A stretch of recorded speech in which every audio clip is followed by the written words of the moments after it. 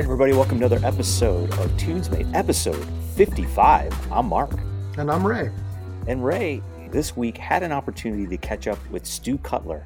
Now, Stu is a very talented guitarist, and thanks once again over to Mike Farley for hooking us up with this interview.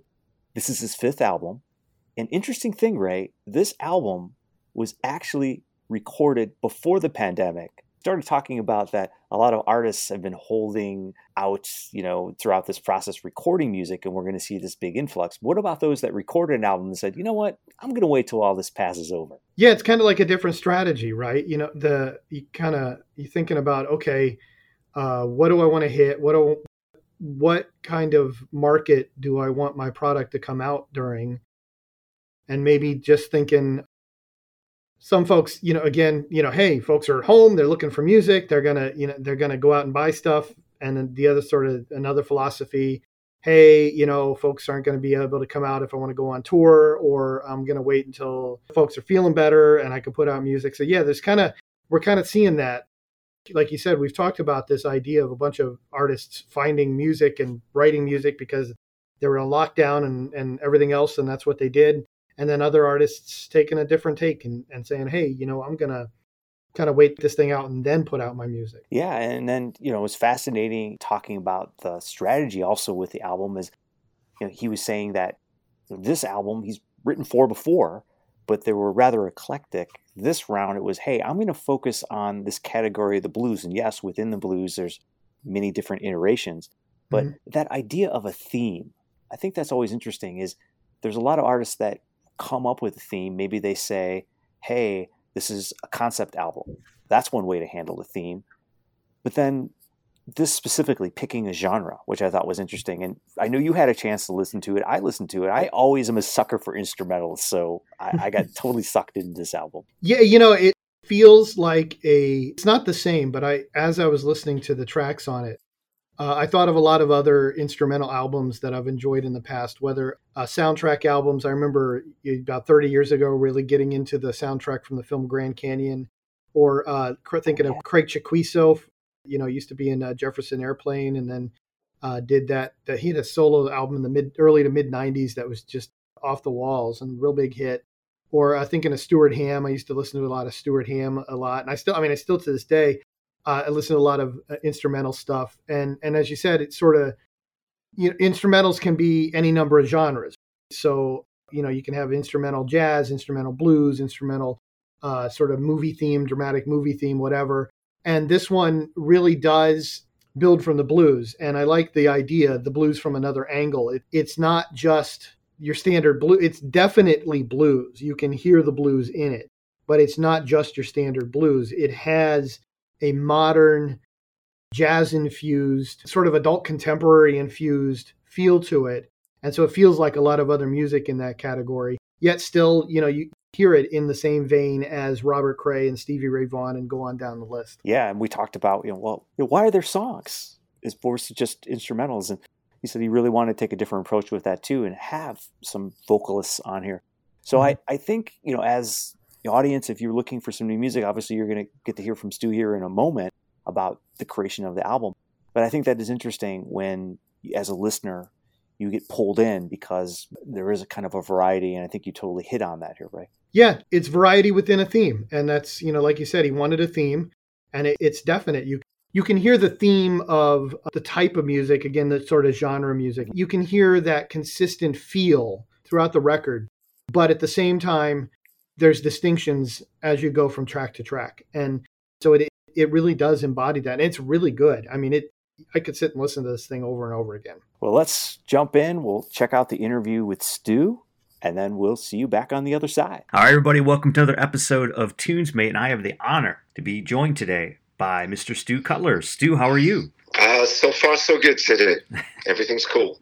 That's good. Yeah. Mike sent me over your latest album. And I was telling you before we started, I'm a huge fan of instrumentals. And I was really pleasantly surprised to go through this latest work of yours. And I really, really enjoyed it. Thank you very much. I appreciate hearing that. So this new album, how did you write it? What was the inspiration? Well, I'm always writing music, and there's generally a collection of songs laying around, and opportunities come up to record.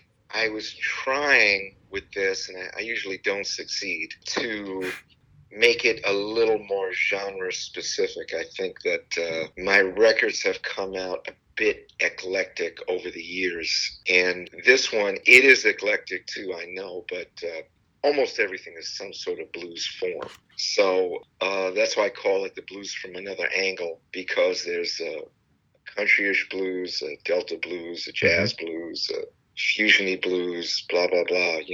So yeah, that was my attempt, at least.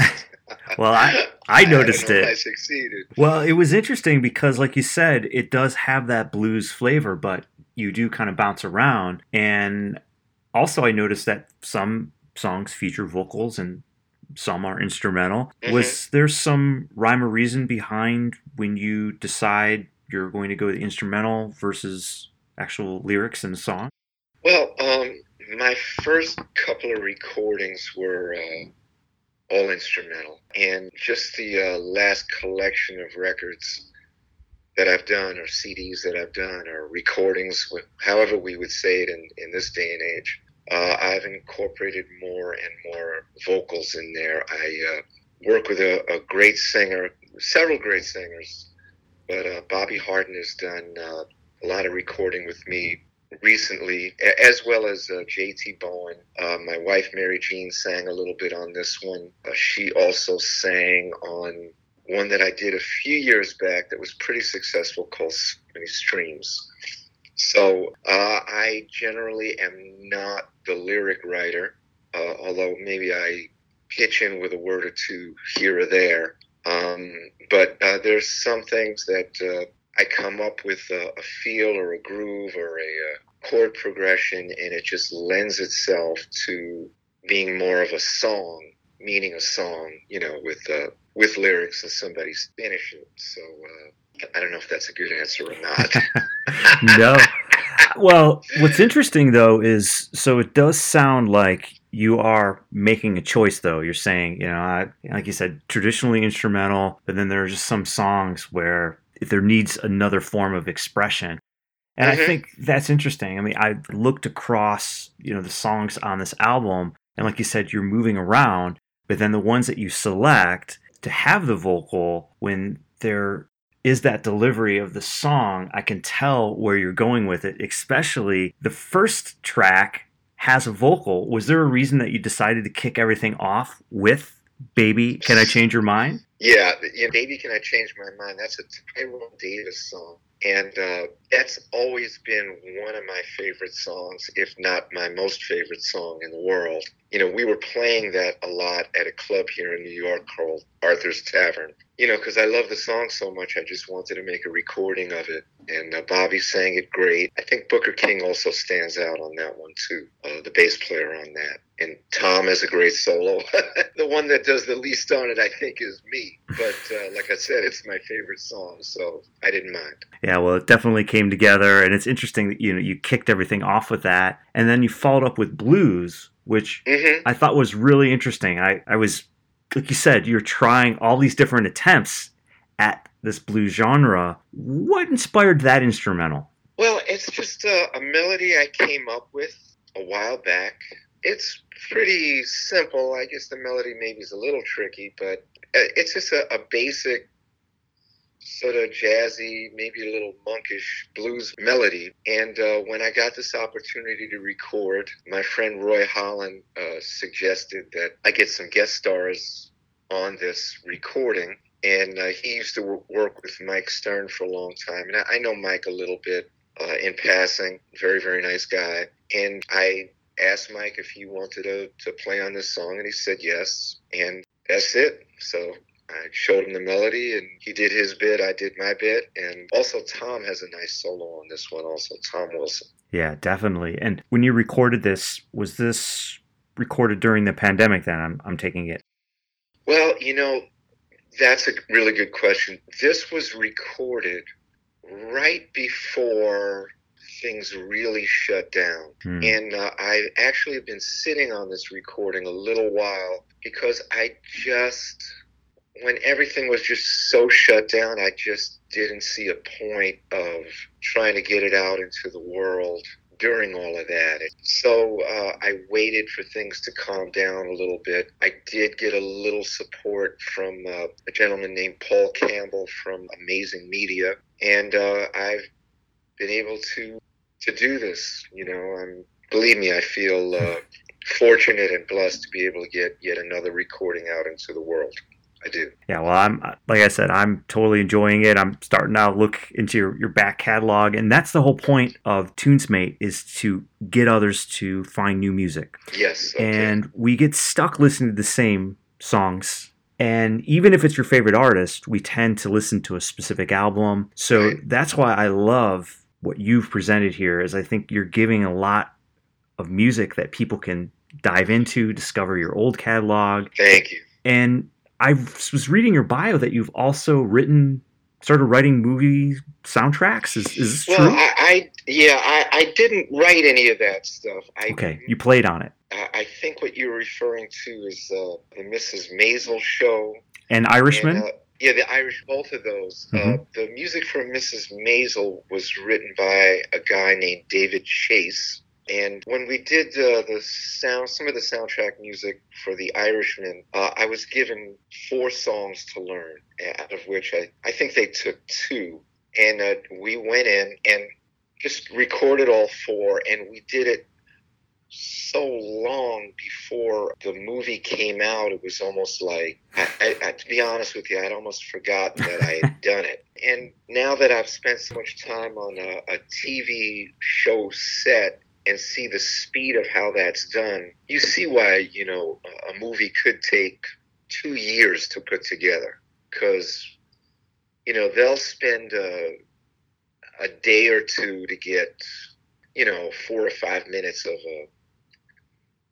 a TV show or just one scene that may be 3 or 4 minutes long. And, when you've got 2 hours to fill up for a movie, you start doing the math, and wow, that can take a long time.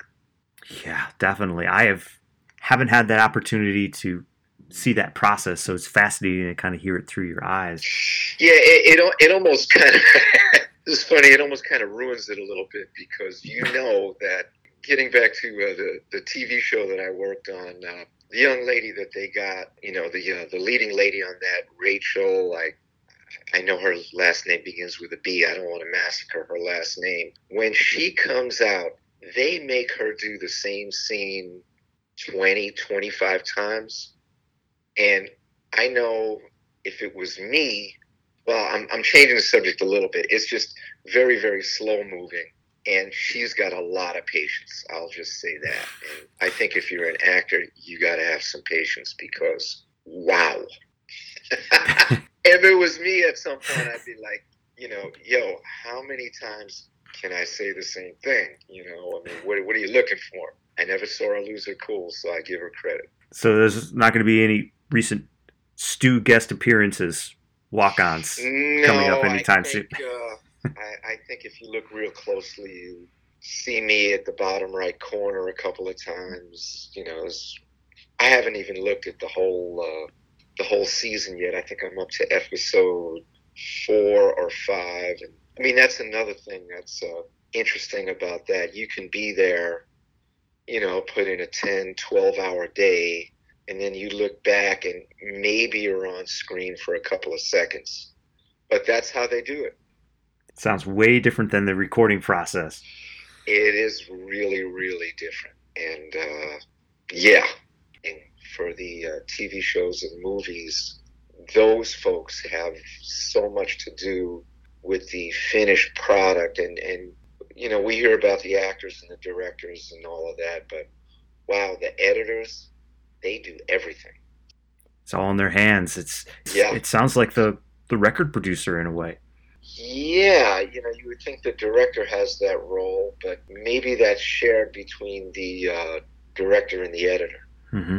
That's fascinating. Yes, we had another guest that was a musician, and she's out of England, and she moved into acting. She was a musician, moved into acting, and it was interesting. We had a similar conversation about how, even though you may think they're similar, they're not. And that does make me think about a lot of your music as well. You're saying that with this recent album, you're kind of solidifying that, but your past been different, and you chose this time to go down the blues route.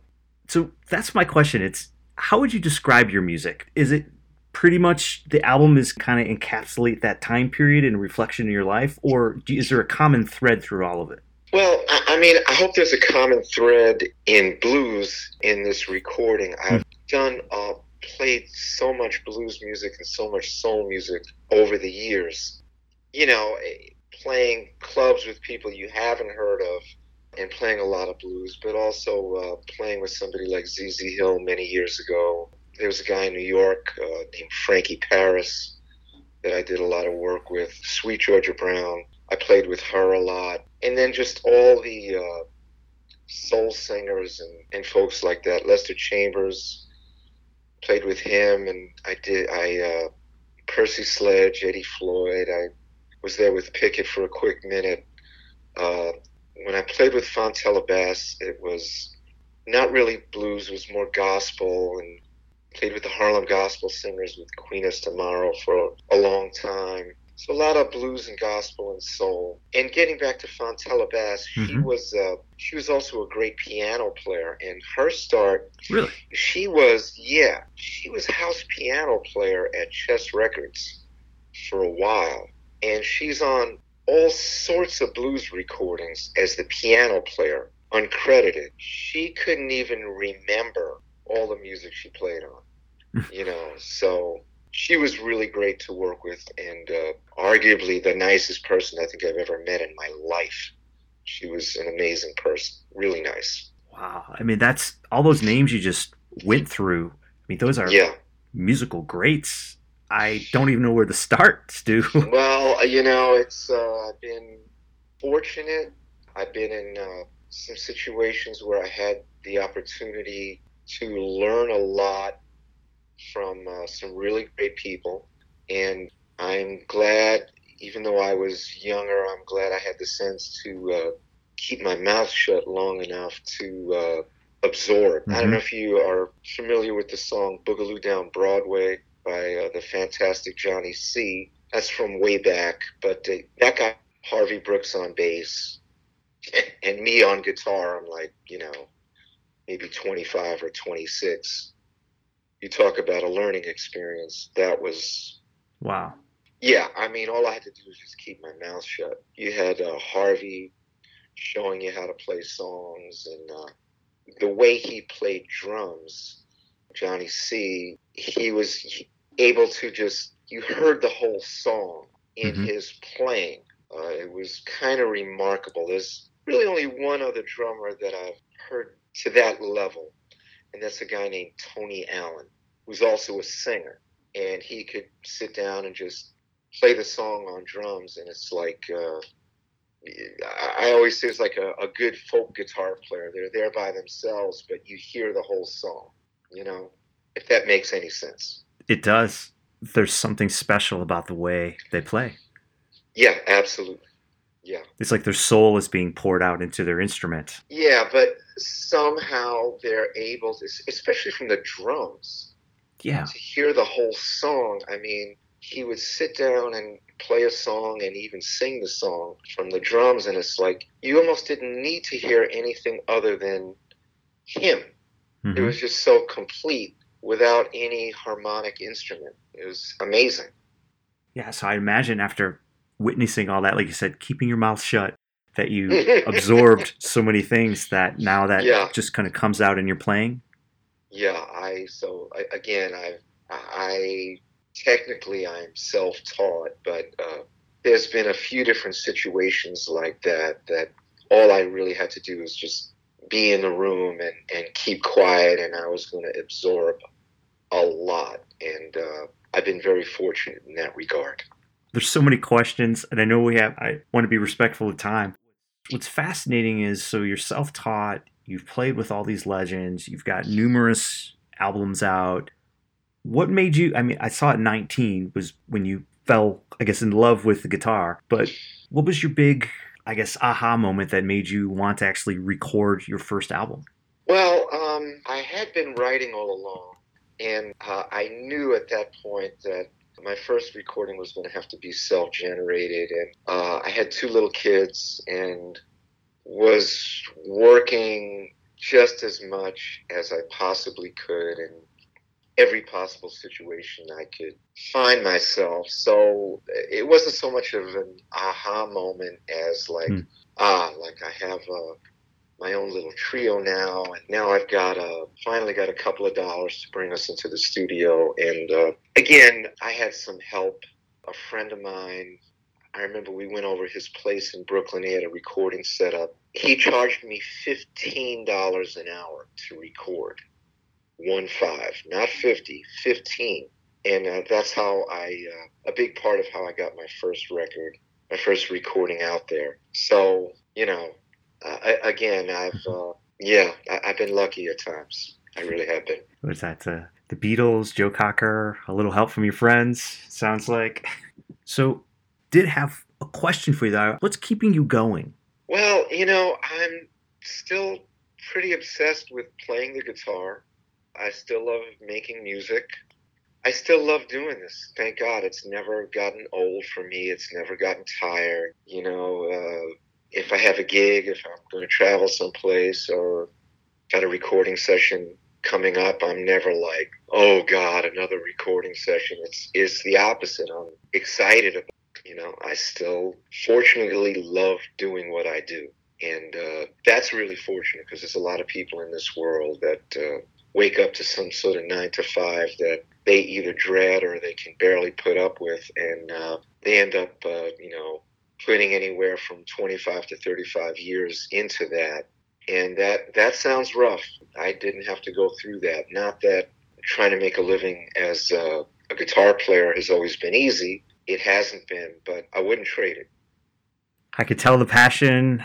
I would recommend everyone to check out your new album, and that has been released, correct? I think the official release date is April 22nd.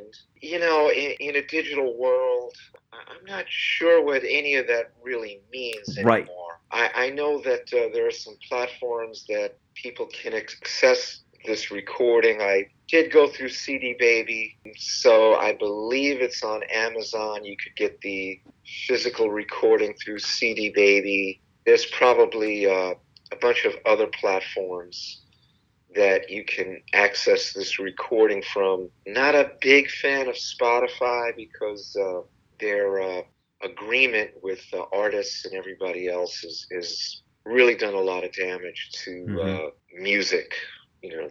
All the independent artists, the smaller labels, all of that, they've really put a dent, not in a good way, on all of us, but it's another conversation. So, and I think a lot of Spotify users don't really realize what they're up to. But again, another conversation. I agree with you, and I think the more that we can get our audience to support independent musicians and those that have such a story to tell, and I think your new album, The Blues from Another Angle, I think it does that. Was there any track or anything else that, it's probably so hard to select a track where you're like, oh yeah, that's my track. But was there another track that you would like to mention that was something that you really put your heart and soul into? Well, I put my heart and soul into all of it. I know you did. I liked Night Shift. I thought that was really cool too, and it said it was live in NYC. That was something that was, believe it or not, that was actually taken from an iPhone recording. Really? Live at the 55 Bar by a guy named Robert Silverman that's come out to a bunch of my gigs. And wow, I just couldn't believe how good it came out. So when we did that, his original iPhone recording, and Stuart Lerman did everything he could do to, work on the sound, EQ it, balance it, get it to sound as good as he can get it, even though it's, not a high-tech, super quality recording, and came out pretty good. And there's a video of that on YouTube. So if anybody Check it wants to out. go check that out. Yeah, so just put in my name and put in Night Shift, and it should pop up. I'm also proud of what I play on that. Years ago I fell into harmonics all the time when I play, and now it's just part of my style. I don't even think about it anymore, and that's a good example. My playing on that is a good example of my use of harmonics and all that. And, and I sing that one, which I don't sing that much, but hopefully I didn't massacre it too bad. Also, that was written by a friend of mine named Sonny Hudson, who unfortunately is no longer with us, but that was his tune. Well, I enjoyed it. I specifically wanted to bring that one up earlier, but I was seeing if you would give a nod to it. So thank you so much, Stu, for having the opportunity. Mark, thank you for the opportunity to speak with you about this. It was a real pleasure. I don't know how long we spoke for, but it felt like it was about 2 minutes. I'm sure it was a lot longer than that. But great to talk to you, and I really, really appreciate it. You're welcome. Check out Stu's music. And for everyone here at TunesMate, thanks again, Stu. Thank you so much, Mark. You're welcome. Bye-bye. All right, everybody, welcome back. Hope you enjoyed the interview. What's fascinating, Ray, is he started talking about the fact that, not only is this new album out, but over this time he's had the opportunity to record music for The Marvelous Mrs. Maisel and The Irishman. And, he's not writing the songs, but he's playing, and he's seeing that the process within the production of whether it's a movie or a TV show is completely different. And I think that's interesting as an artist when you start seeing that there's a different process even when it comes to that. Yeah, that's a really fascinating part of music when we think about how music is made. And we've talked in a number of our previous podcasts about the process of making music. You've talked to various folks that you've interviewed over these last couple of years about that. And it's really fascinating to think about that the process works differently when you're writing for a film or for a television show, that you've got a different context within which you're working there. When you're writing tracks and you're putting your album together, again, whether you got a theme or you're just, you're putting down tracks and you're going to just put them together, that can change things. But the whole environment, the whole context within which you are working changes, because when you're writing for film or television, you've got this bigger text that you're in service to. And so you have to accommodate that. You have to work within that. You have to make sure that what you're doing fits with that. And, that works in different ways. So sometimes you'll have where somebody does a film and they find a song that's already out there, that's already recorded. And they're like, I want that for my film.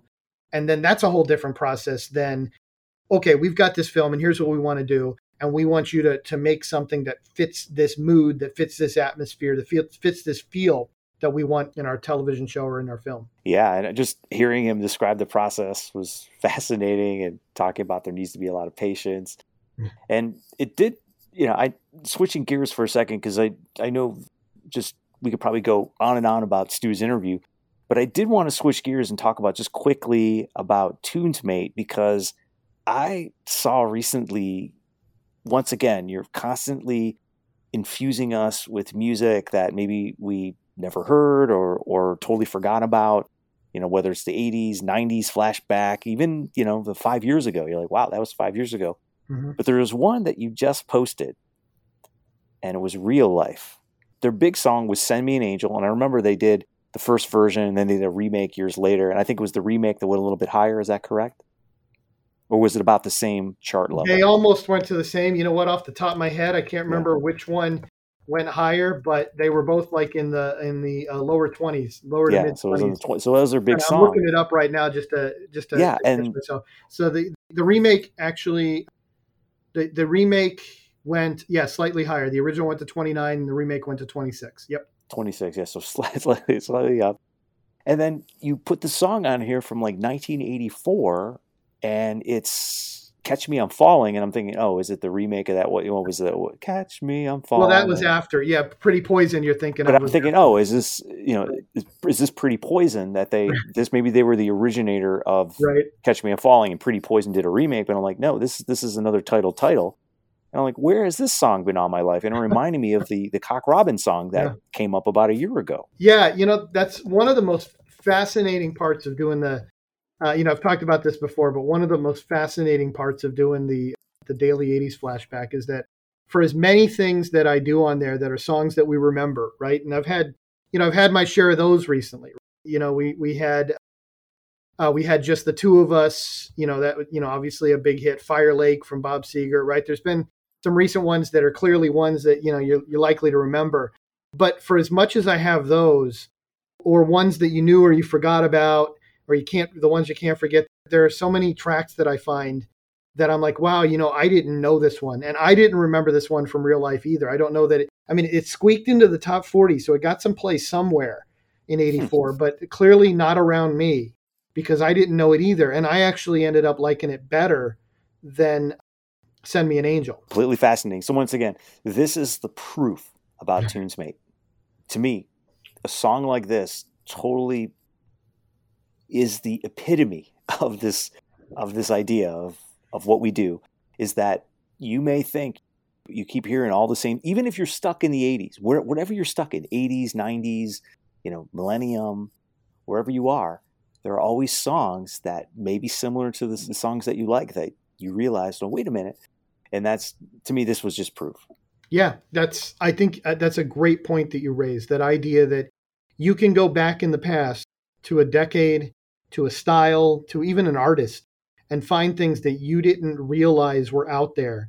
And you get a chance to find new music by looking back at old music. And again, that's, when I started off the daily 80s flashback, and it's been almost 8 years now since I started that. Wow. It'll be 8 years, in June. That, it was, I originally conceived of it, we're going to go through the hits and stuff, and very quickly realized, hey, this is a chance to find other stuff. And as I've gone, we've done certainly stuff that hit the Hot 100, but looking at other charts and looking at stuff that hit the modern rock chart and the black singles chart. Country. And, country chart. You find stuff and you're like, wow, this is good, or I don't know this, or, even if I don't like this, somebody out there is going to remember or like this. And it's just, you keep going and going and going. And it goes right back to the whole point of TunesMate, right? That we love music. This is a celebration of music, and we can celebrate new stuff. We can celebrate recently old stuff like 5 years ago, and we can look back 35, 40 years ago and find stuff that is new to our experience and something more to build on. Yeah, that's a perfect segue into Stu Cutler and introducing you to some new music. And definitely, if you like instrumentals, blues, smooth vocals, definitely check out this album. It was recently released, and did want to say that I was able to catch up with Stu a couple weeks ago. This was prior to the release of the album. We did jump on during the call. We kind of patched in through a phone call, so we were able to get Stu on the line, and it was just a great interview. So we hope you enjoy it. We want you to, once again, subscribe to our channel and follow us. And once again, everyone here at TunesMate, we thank you and appreciate your patronage. So without further ado, I'm Mark. And I'm Ray. And we will see you next time.